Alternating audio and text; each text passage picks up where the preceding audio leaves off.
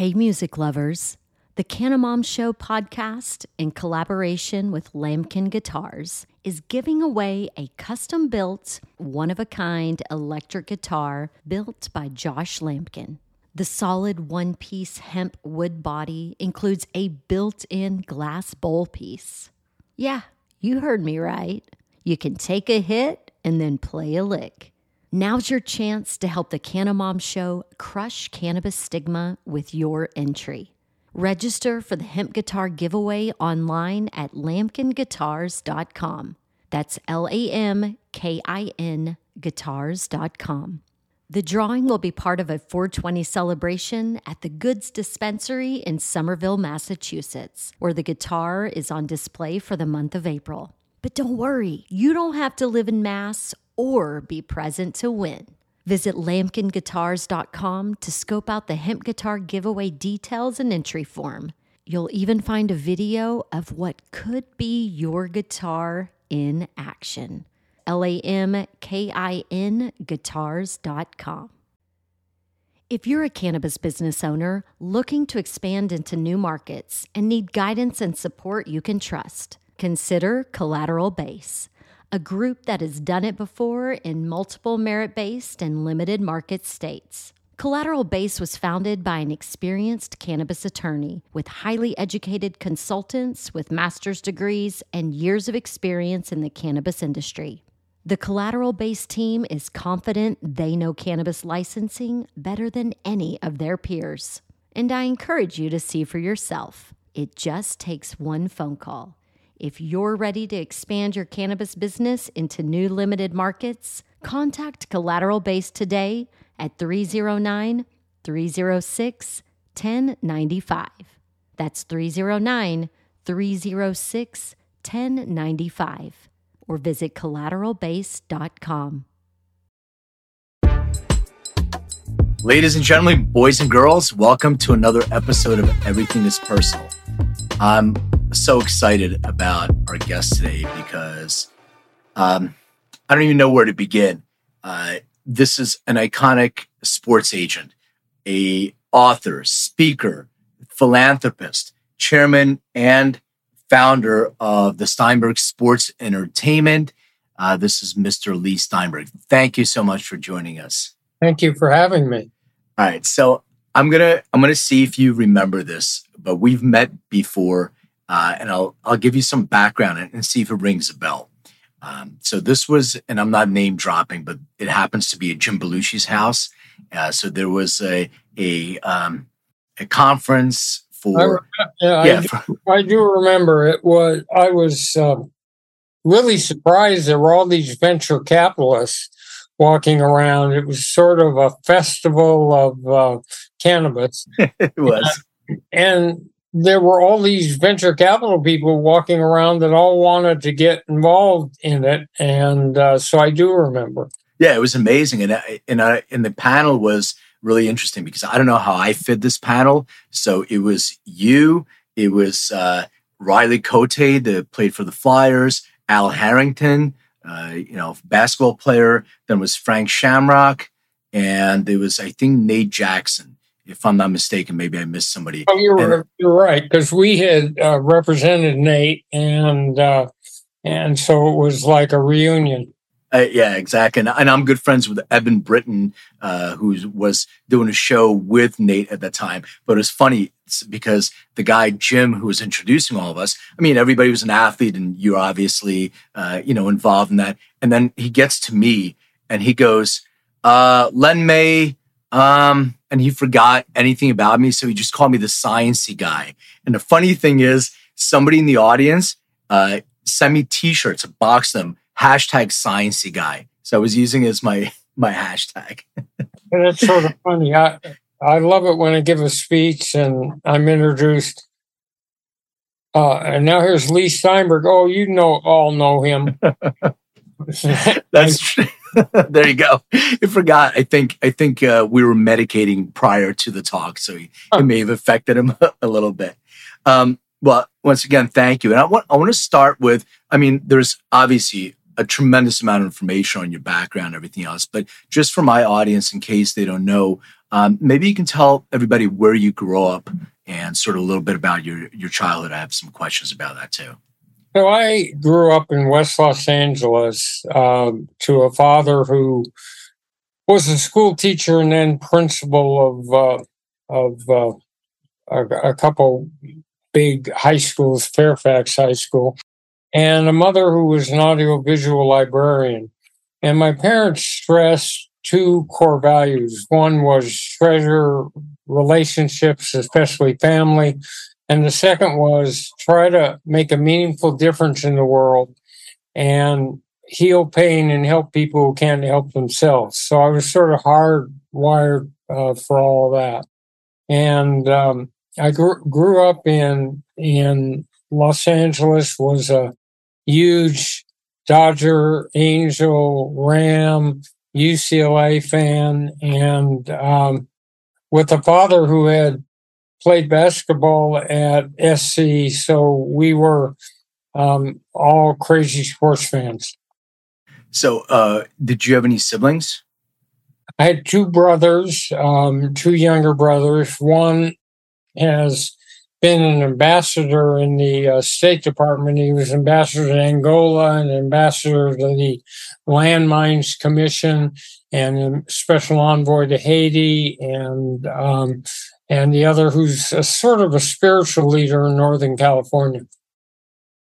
So growing up in this household, family means so much, such an interesting dynamic. And when you were growing up, did you envision yourself like, I want to be an athlete? Or I'm not sure if being an agent was something that you envisioned. Usually it's like an astronaut or a fireman or something like that. What were your aspirations growing up? Oh, I was going to be, there were all sorts of lawyer shows back in the 50s. And so I saw Perry Mason and Judge for the Defense and the Defenders. And I thought I'll be an advocate for the people as a lawyer.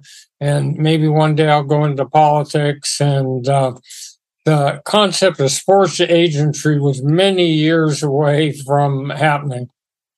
So, and then when you finished high school, you went to college. Where'd you go for undergrad? I went a year to UCLA, and then it was the late 60s, and Berkeley was the vortex of long hair and tie-dye and rock music and anti-Vietnam. And so I ended up at Berkeley, and I ended up student body president, and the governor of California was Ronald Reagan.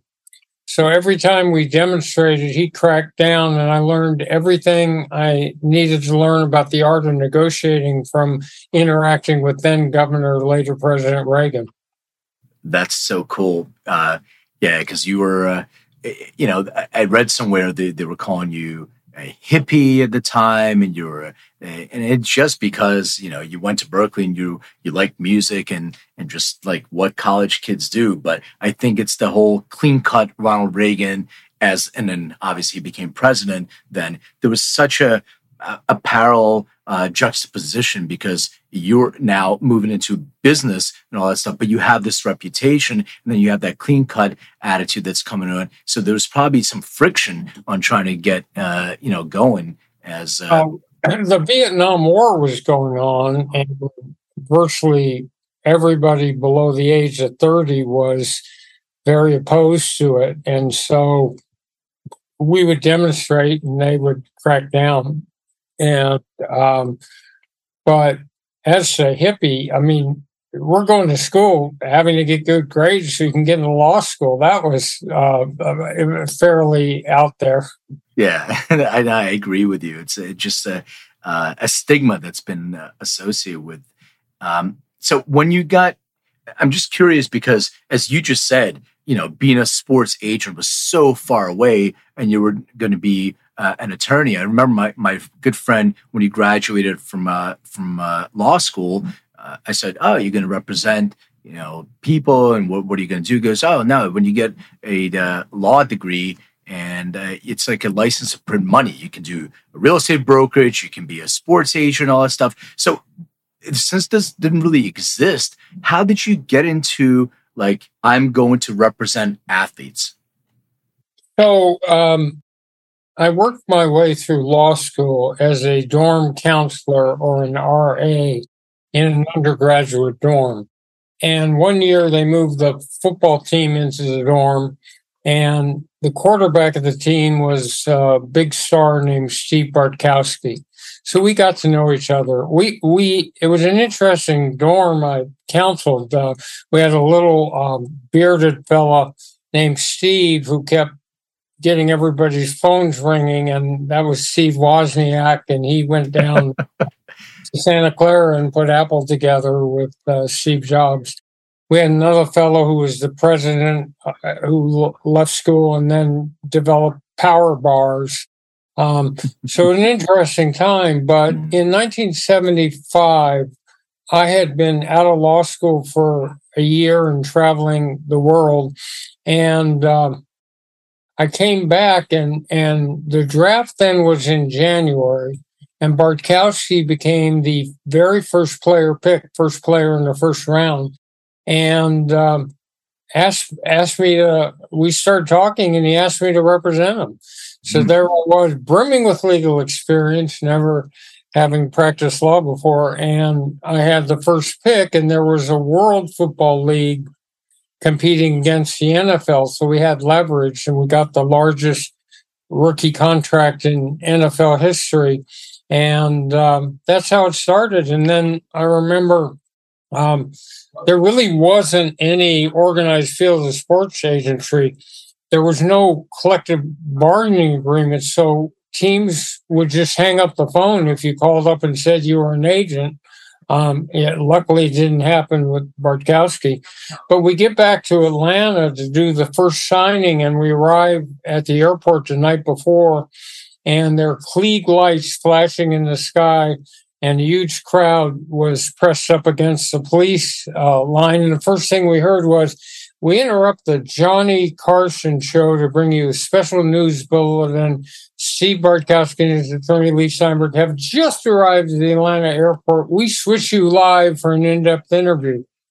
Well, I had not seen anything like that. And so I thought about my dad's core value, make a difference in the world. And I thought, you know what? These are the movie stars. These are the celebrities, these athletes. And if I had them retrace their roots and go back to the high school community that helped shape them and set up a scholarship fund or work with the Boys and Girls Club, they could put down roots. And then at the collegiate institution, if they would go back and set some form of program up, they could bond with the alums who would be generous mentors.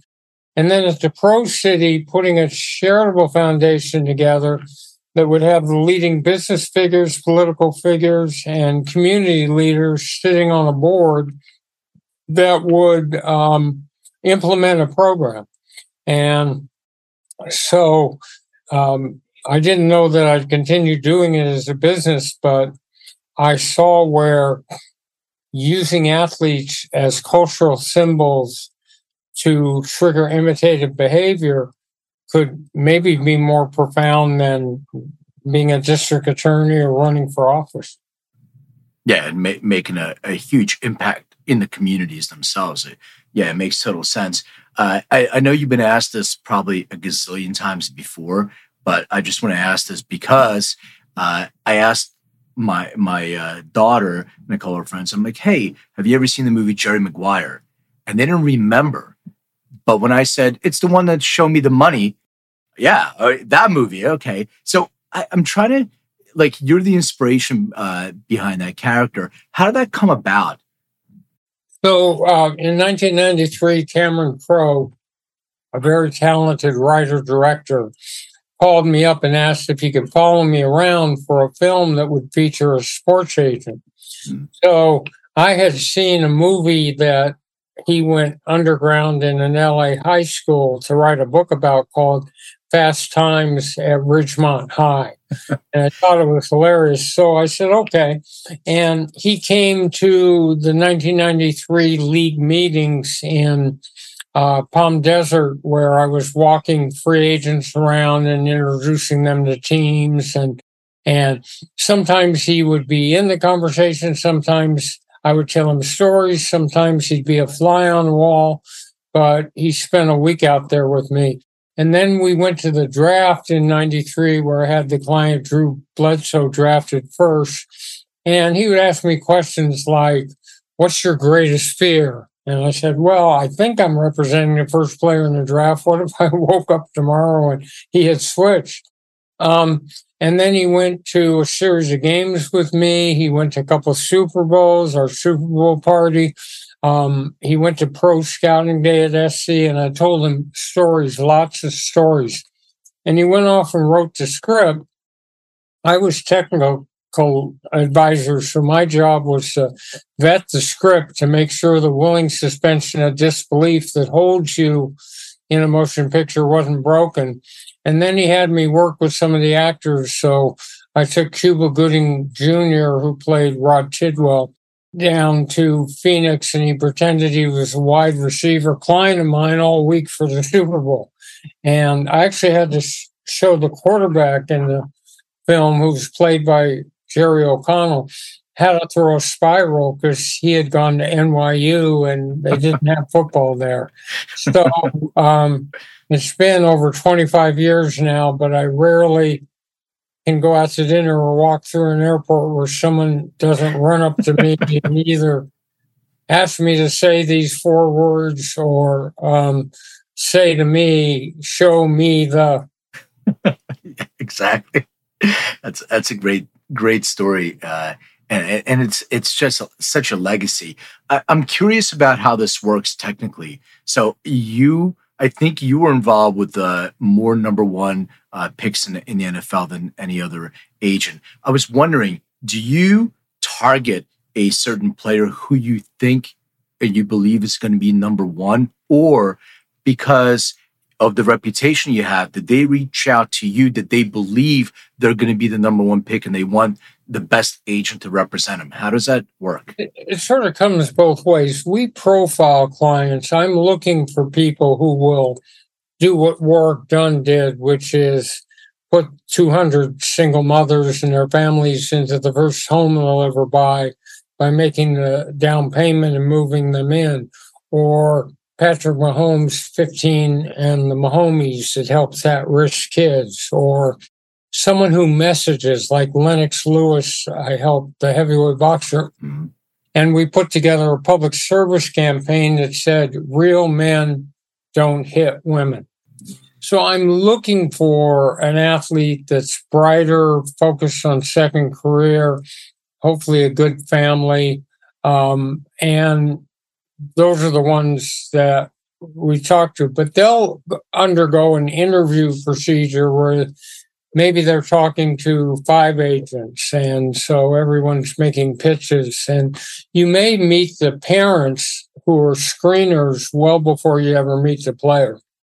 Yeah, that's really interesting, because I was going to ask you how you transitioned to boxing with Oscar De La Hoya and Lennox Lewis, and then the people who I was wondering if there was a personality, because Lennox he's such a well-spoken, likable guy, and Oscar obviously had aspirations to have a second career in show business and representation. And that's why I was going to ask if you look for that intangible, like sort of a star quality, in not just that they're going to be a great athlete and score as many touchdowns or get as many knockouts, but there's something that's intangible. I care about the concept of role modeling, and I also care about second career. So if you get the right athletes, like I had 49ers like Steve Young and Brent Jones. Yeah. And they trained in Santa Clara. So I was able to say to them, does it make sense for us to network with any industries proximate to Santa Clara?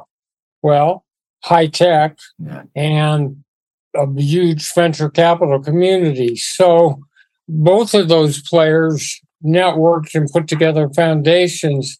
And at the end of it, Brent Jones had a $4 billion hedge fund, and Steve Young's still the head of a hedge fund. So you're looking for an athlete that might be good in television, that might be a business owner. 3 of my former clients own part of NFL teams. So you're looking for an enlightened athlete who's going to be a self-starter, who's going to have a elite work ethic, and is going to go out there and make a difference in the world. So, yes. And as a transition, I started in baseball in the early 70s. I had Carney Lansford, who American League batting champ, and did that for a series of years and had a partner, Jeff Morad, and we had 60 baseball players. So that started sort of when football did. Basketball came again from a lawyer who was helping a basketball player, Greg Anthony, in UNLV. Oscar de la Hoya came because he was very close to the biggest car dealer in East LA, and that person reached out to me and asked if I wanted to help. My concept in boxing was that Lennox and Oscar ought to be their own promoters, and that they could be role models as businessmen if they became the promoter and help the younger boxers.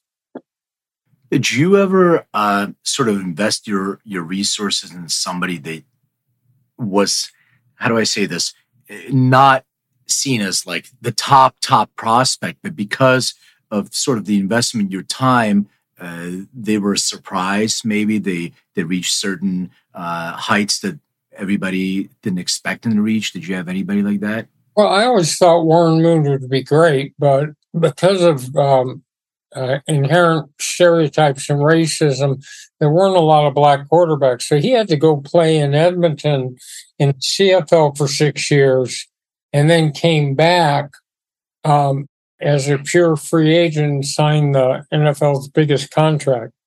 But so, yes, you would find people that you would think will be stars, but they're not necessarily at that level. But it's all about projecting them into the future. Yeah. And like a Mahomes. Yeah. Well, I'm an Eagles fan, so I'm partial to my Eagles getting beat by Mahomes. But yeah, obviously he's an incredible player. Along those lines, you also represented Olympic athletes. So I'm just curious, because these are athletes who aren't, they're not making money, or at that point they weren't making money because they're amateur athletes.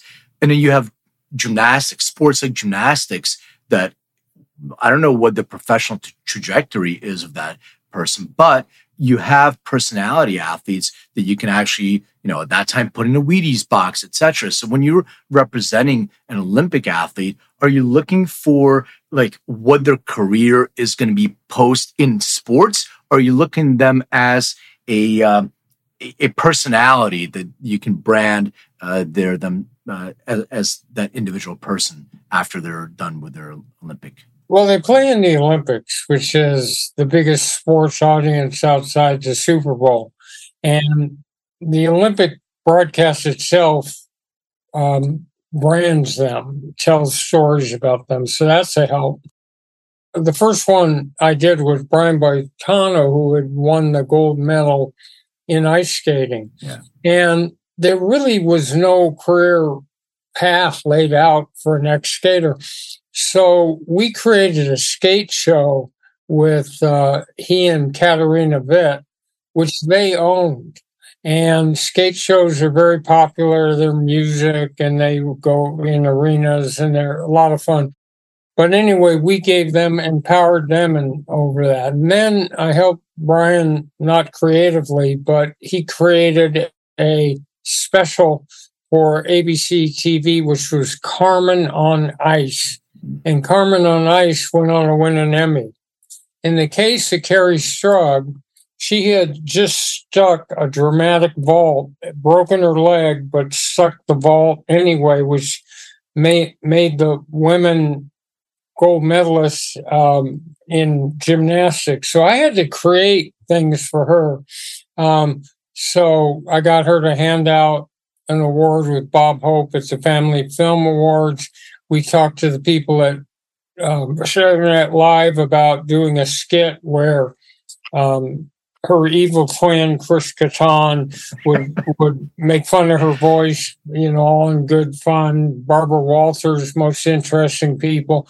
Mm-hmm. And then I did a couple deals for her. One was her own gymnastics show, which toured, and the other was to put her on the sidelines of the Ice Capades, where she did some gymnastic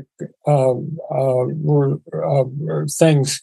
And then there were some endorsements, but really you were looking for ways to keep that profile high, because once the Olympic ends, there's not as big a market for those athletes. Right. It's super creative, all the things you just talked about. So it's part being sort of, a business person, but part being, I guess, an artist in a way, because you have to start creating these different things. I wanted to ask you philanthropy, because I know you're big in philanthropy, and I talked to several people who help charitable causes, and then sometimes they're just giving money to these charities and not exactly sure if the money's trickling down to the people that really need it. So you have your own philanthropic kind of objective, but when you're supporting a lot of these charities, do you do due diligence on them, or is it something that you're connecting to personally? Like, how do you know which sort of charities? Because I'm sure everybody knocks on your door. I'm like, they'd love to have your support. How do you make that determination? There are a couple people, Kevin Kaplan of Coaching Charities and Mark Pollack, who have Uber organizations that park player charities underneath them. So they do the housekeeping, they do the Better Business Bureau requirements of giving the right amount of money. They do due diligence into it.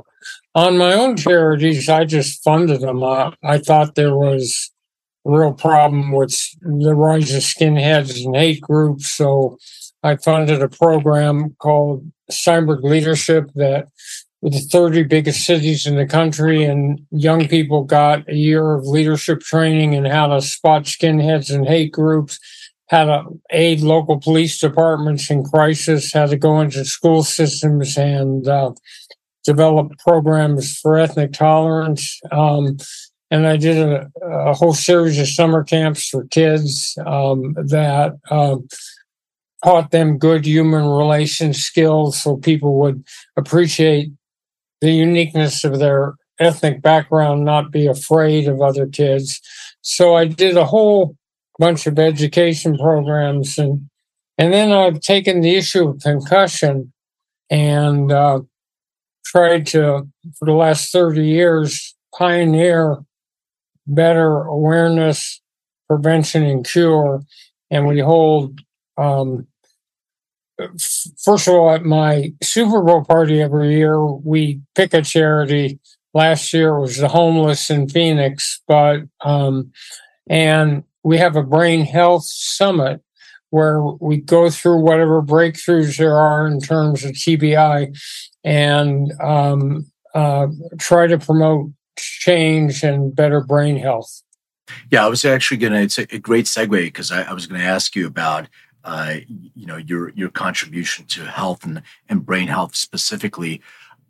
In your research and your organization, are you looking into plant medicine, cannabis being one of them, or other things that can actually help athletes? And then the follow-up question to that is, there's a tremendous amount of friction with that, political friction with getting plant medicine to the athletes, especially through collective bargaining and different leagues. So is there anything that we can do to support that? Well, look, here's the thing. It's really hard to tell a league that they ought to permit cannabis use when it's against the law in certain states.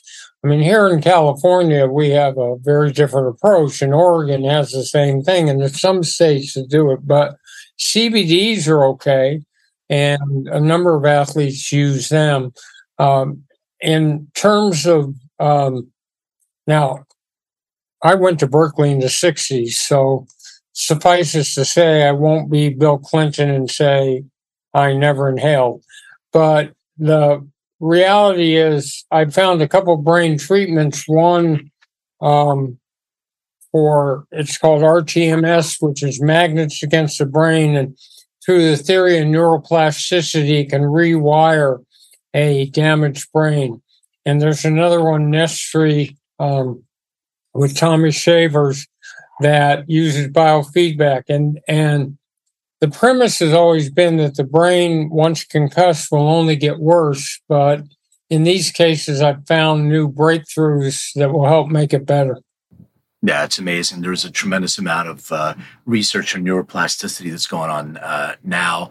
And there is neuroprotective qualities in CBD, as you mentioned. And maybe the leagues can not test and let the athletes make a decision. I think the NBA is doing that now, right? And I would be in favor of that because the alternative is opiates.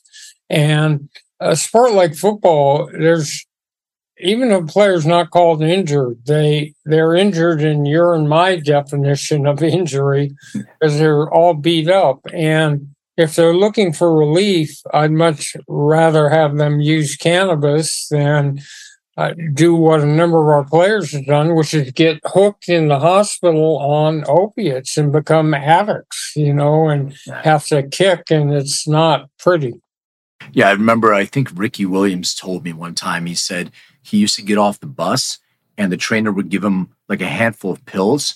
And he'd pretend he would take the pills, put them in his pocket, and then go smoke a joint instead. So totally makes sense, even though. No, Ricky, for better or for worse, was one of mine. And I don't know. Is it for better or for worse? Because he was a totally intriguing character. And even though he had ups and downs through his career, there were two Ricky Williams. One was the dedicated, hardcore, perfect practice player, perfect player on the field, great teammate.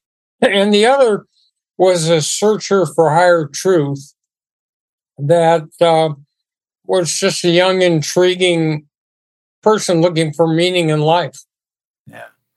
Yeah, he's a deep guy when you get down and talk to him. I definitely understand that. So in your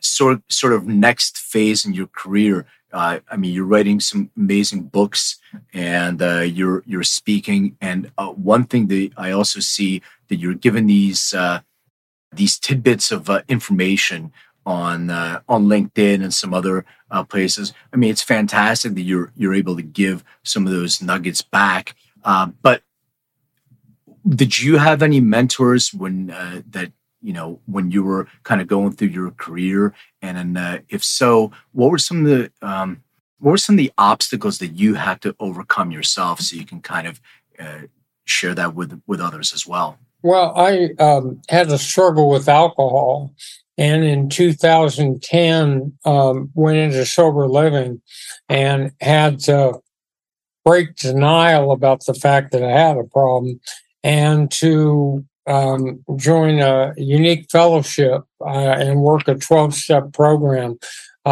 So I'm in the middle of my 14th year of continuous sobriety, but that was a challenge. And I hadn't grown up in a family where there was alcohol. And for most of my life, I was one beer Steinberg. But I'm here to prove that you don't have to be genetically forecast for it. You can just drink too much. And so I had to be able to be resilient. And in the midst of detritus and destruction, find the light at the end of the tunnel and just have faith in the process that eventually things would get better. And So I waited a couple of years till I was sure that I at least had a solid program, and then got back into the business, and that led to the current firm. Yeah, well, congratulations on that. I mean, it's a huge undertaking. I deal with in my business, I deal with, you mentioned genetics. I have a genetics company. That's one of the things that we do is looking for genetic predispositions to opioid dependence, alcohol. And you're absolutely right. Just because you don't have a genetic predisposition doesn't mean you can't, create a situation for yourself. And as to what for the future, I'll probably continue representing a few key athletes. But I'm working on another book.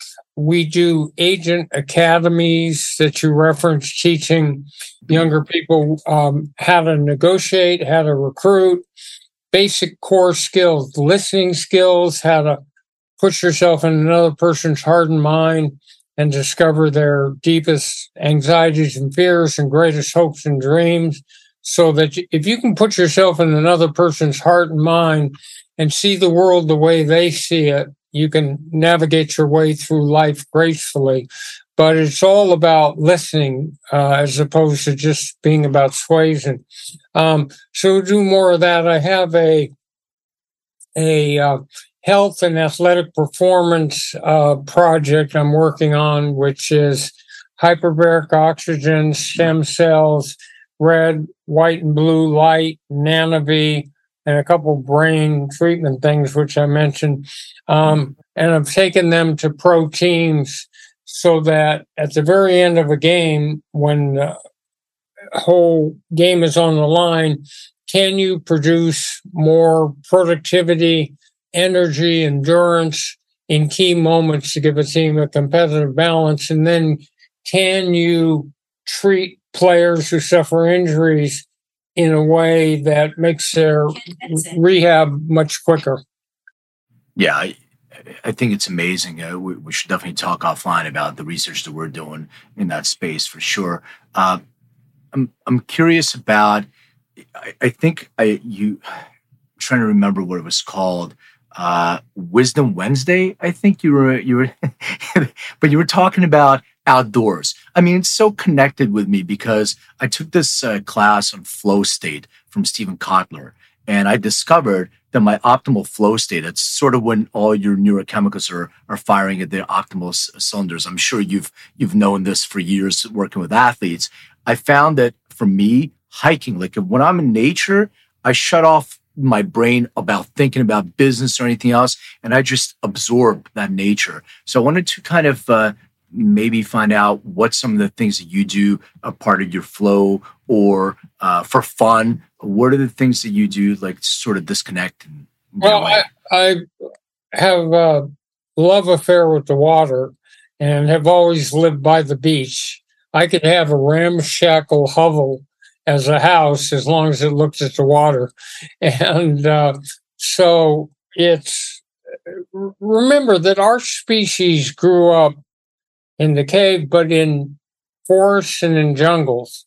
And we evolved as a species interacting with trees and flowers and nature. And there's something in the resin of that bark. There's something in the seeds of those things that is symbiotic with us. And so you need to, in the midst of a big city, you need to find a place to do that.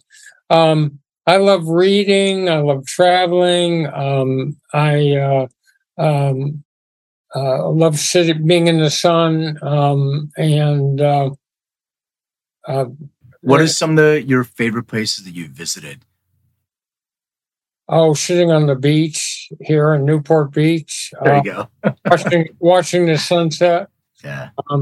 My point in Wednesday Wisdom was just that we have a tendency to sleepwalk through life, focusing on what's in front of us, but being oblivious to the fact that this planet has amazing natural beauty. And as you mentioned in your own case, it can have a real palliative positive effect on people. And I mean, we forget that there's stars up there. right? Because you can't see them in a big city. We forget that there's forests and lakes and oceans and nature, but we have to be in touch with it. Yeah, and I agree with you. And I'm like I said, I'm from Philly. I actually was born in Lithuania, so I immigrated when I was about 6 years old. My parents, and growing up in Philly, I didn't have the access, and moving to LA. Like, I appreciate, the having to be able to ski an hour away, go on the beach, because I didn't have that. And people who are from here, I think they start taking that for granted a little bit. So I'm always trying to remind them. I'll show you what I look at. Oh, yeah, that's not bad. That's a great view. I have a few questions I ask my guests. Let me know if you're comfortable answering them. The first question I ask is about their experience with cannabis. And since you brought that up, if you remember, please describe your first experience with cannabis. I was already up at Berkeley, and I was in my second year of college. And remember, cannabis was something that jazz musicians smoked. It was called reefers. It wasn't until I got out of high school that it sort of hit. And I think if I had stuck with that, I would never have become an alcoholic. But in point of fact, when I started to have kids being grown and everything, I stopped using it, plus being with the athletes. But I actually had great experiences with it, and I loved music and interpersonal activities and a whole bunch of stuff. So I had positive experiences. Of course, we used to be 3 or 4 people sitting around taking 20 million hits on a joint and getting sort of high. And today I understand that the THC content of everything is exponentially more. Yeah, it's completely unnecessary. And I think people don't understand that THC is a very narrow therapeutic window. And we used to get cannabis, back in the day with 5%, maybe 8% THC. It's exactly what you describe it to be. But now they have concentrates, so like 80, 90% THC. And it's really completely unnecessary. So, well, I'll tell you, I don't know how I'd react to that. It's been many, many years since I did it, but again, to me, if you had 2 substances and one of them makes you aggressive, causes you to drive badly, breaks up families, creates fights, is horrible on the body, and the other one causes you to eat a lot of candy and watch cartoons, which one would you ban? Exactly. That's a great point. Speaking of music, do you remember the first concert that you ever attended? Oh yeah, remember it's the '60s, so it's Jimi Hendrix and Cream with Eric Clapton. It's Janis Joplin. They're at Winterland and at the Fillmore in San Francisco. We're at Berkeley. And they had these 3 bills with like the Jefferson Airplane and Country Joe and the Fish and all these amazing groups, the Doors. I remember the first 5 rows of the Fillmore was acid. The next 5 rows was mescaline, and all the rest of the place was pretty stoned out. Do you still go to concerts? Do you go to live shows? Not as much anymore. It's just that the noise level, when you get a little bit older, is like unbelievably loud. And my son asked for a big favor some years back. Would I take him to see Eminem? Mm-hmm. And so I did. I never heard more repetitions of the word having to do with copulate than that night. But yeah. That's funny. Yeah, it's not even age. I went to get my hearing checked, and I'm starting to lose a little bit of hearing. And I think I used to be into music. I used to work at Tower Records. I used to be a music buyer for Tower Records. And they told me I need to start wearing musician-grade earplugs because that noise is damaging my ears. So I lost part of my hearing. Jimi Hendrix was playing the Star Spangled Banner, and I thought it'd be a good idea to put my head up against the speaker. And you pay for those consequences later in life, where thank God there's great hearing aids. But you have an amazing memory of Jimi Hendrix playing the Star Spangled Banner, though. Yeah. And actually, when I was student body president of Berkeley, I showed Jimi Hendrix and Jim Morrison around Berkeley because they came because they wanted to be part of it. So it was just sort of a fun experience. I think you should write a book about that, your interactions with some of these people that you that came across your life, not even on the athlete side that you represented, but just these relationships with musicians.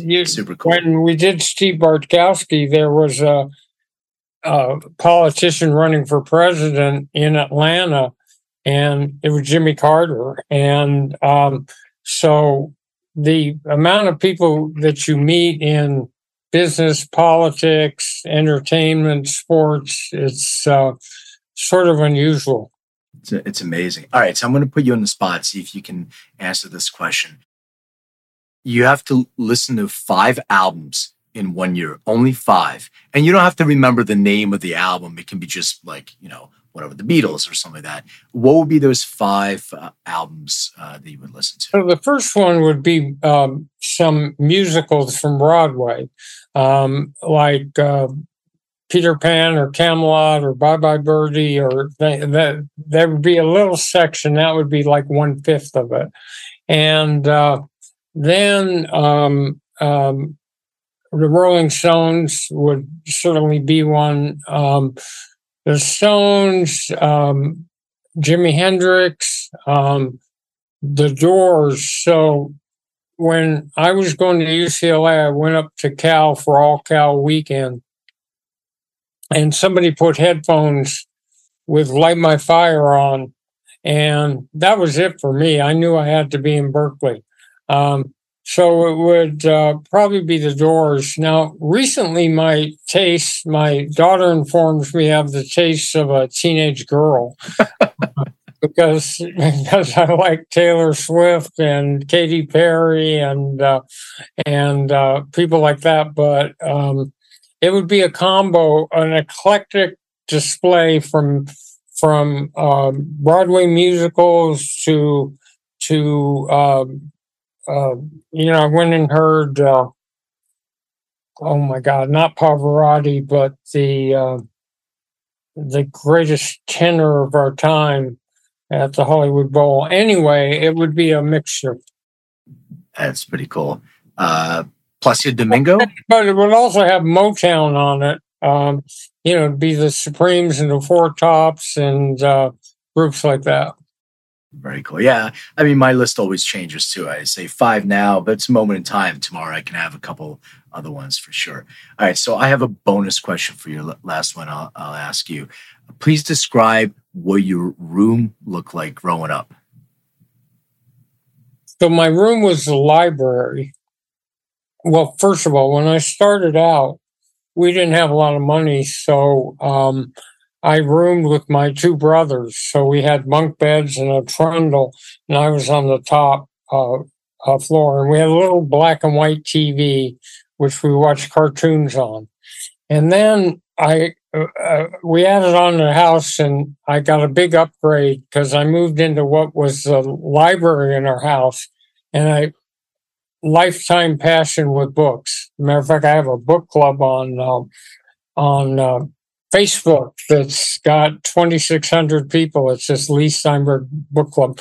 But it was like that, and it backed onto a patio a big TV set, and that was my room. No, I'm assuming no like posters on the wall or anything like that. Yeah, well, I grew up loving the Lakers and the Dodgers, and my first big sports heroes were Sandy Koufax and Maury Wills and Don Drysdale. And my father had played at UCLA, and UCLA basketball was huge for me. Got it. Leigh, if people want to engage with you, your content, anything else, how do they get in touch with you? Where should they go? So I tweet. Well, it used to be called tweet. It's X now or something like that. It's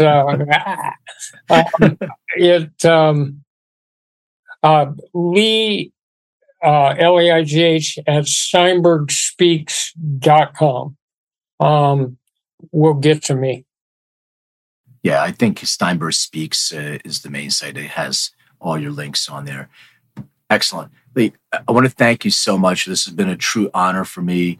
I'm a fan. I just your energy and what you've been able to contribute, and like just this mindset, because I was always there's a lot of people who talk about negotiating, and they talk about, they have this sort of, how do I describe, Ari Gold type of association with what an agent should be. You need to be an asshole. You need to yell at people. And I never found that to be a connection. And what you just said and how you laid the foundation, I think it's truly inspiring, because I think it's about that, giving back and coming from contribution all the time. And you just underlined that and highlighted it. So I really appreciate it.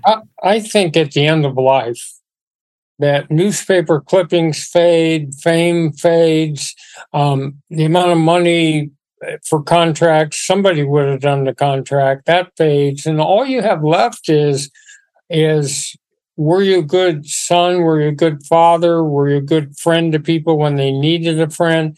And how much did you contribute to people who were having problems in the world? And that's it. That's the way in which I judge myself. Love that. Thank you so much. I really appreciate it. You're welcome.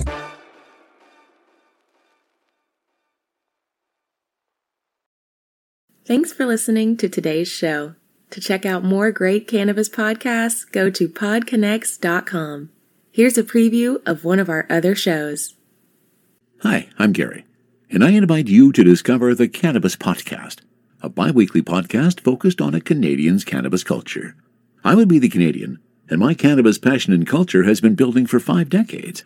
I share that passion for this wonderful plant in every episode, through conversations with cannabis advocates and enthusiasts, stories about the ever-changing legal environment, and some hands-on testing of product in a segment I call Cultivar Corner.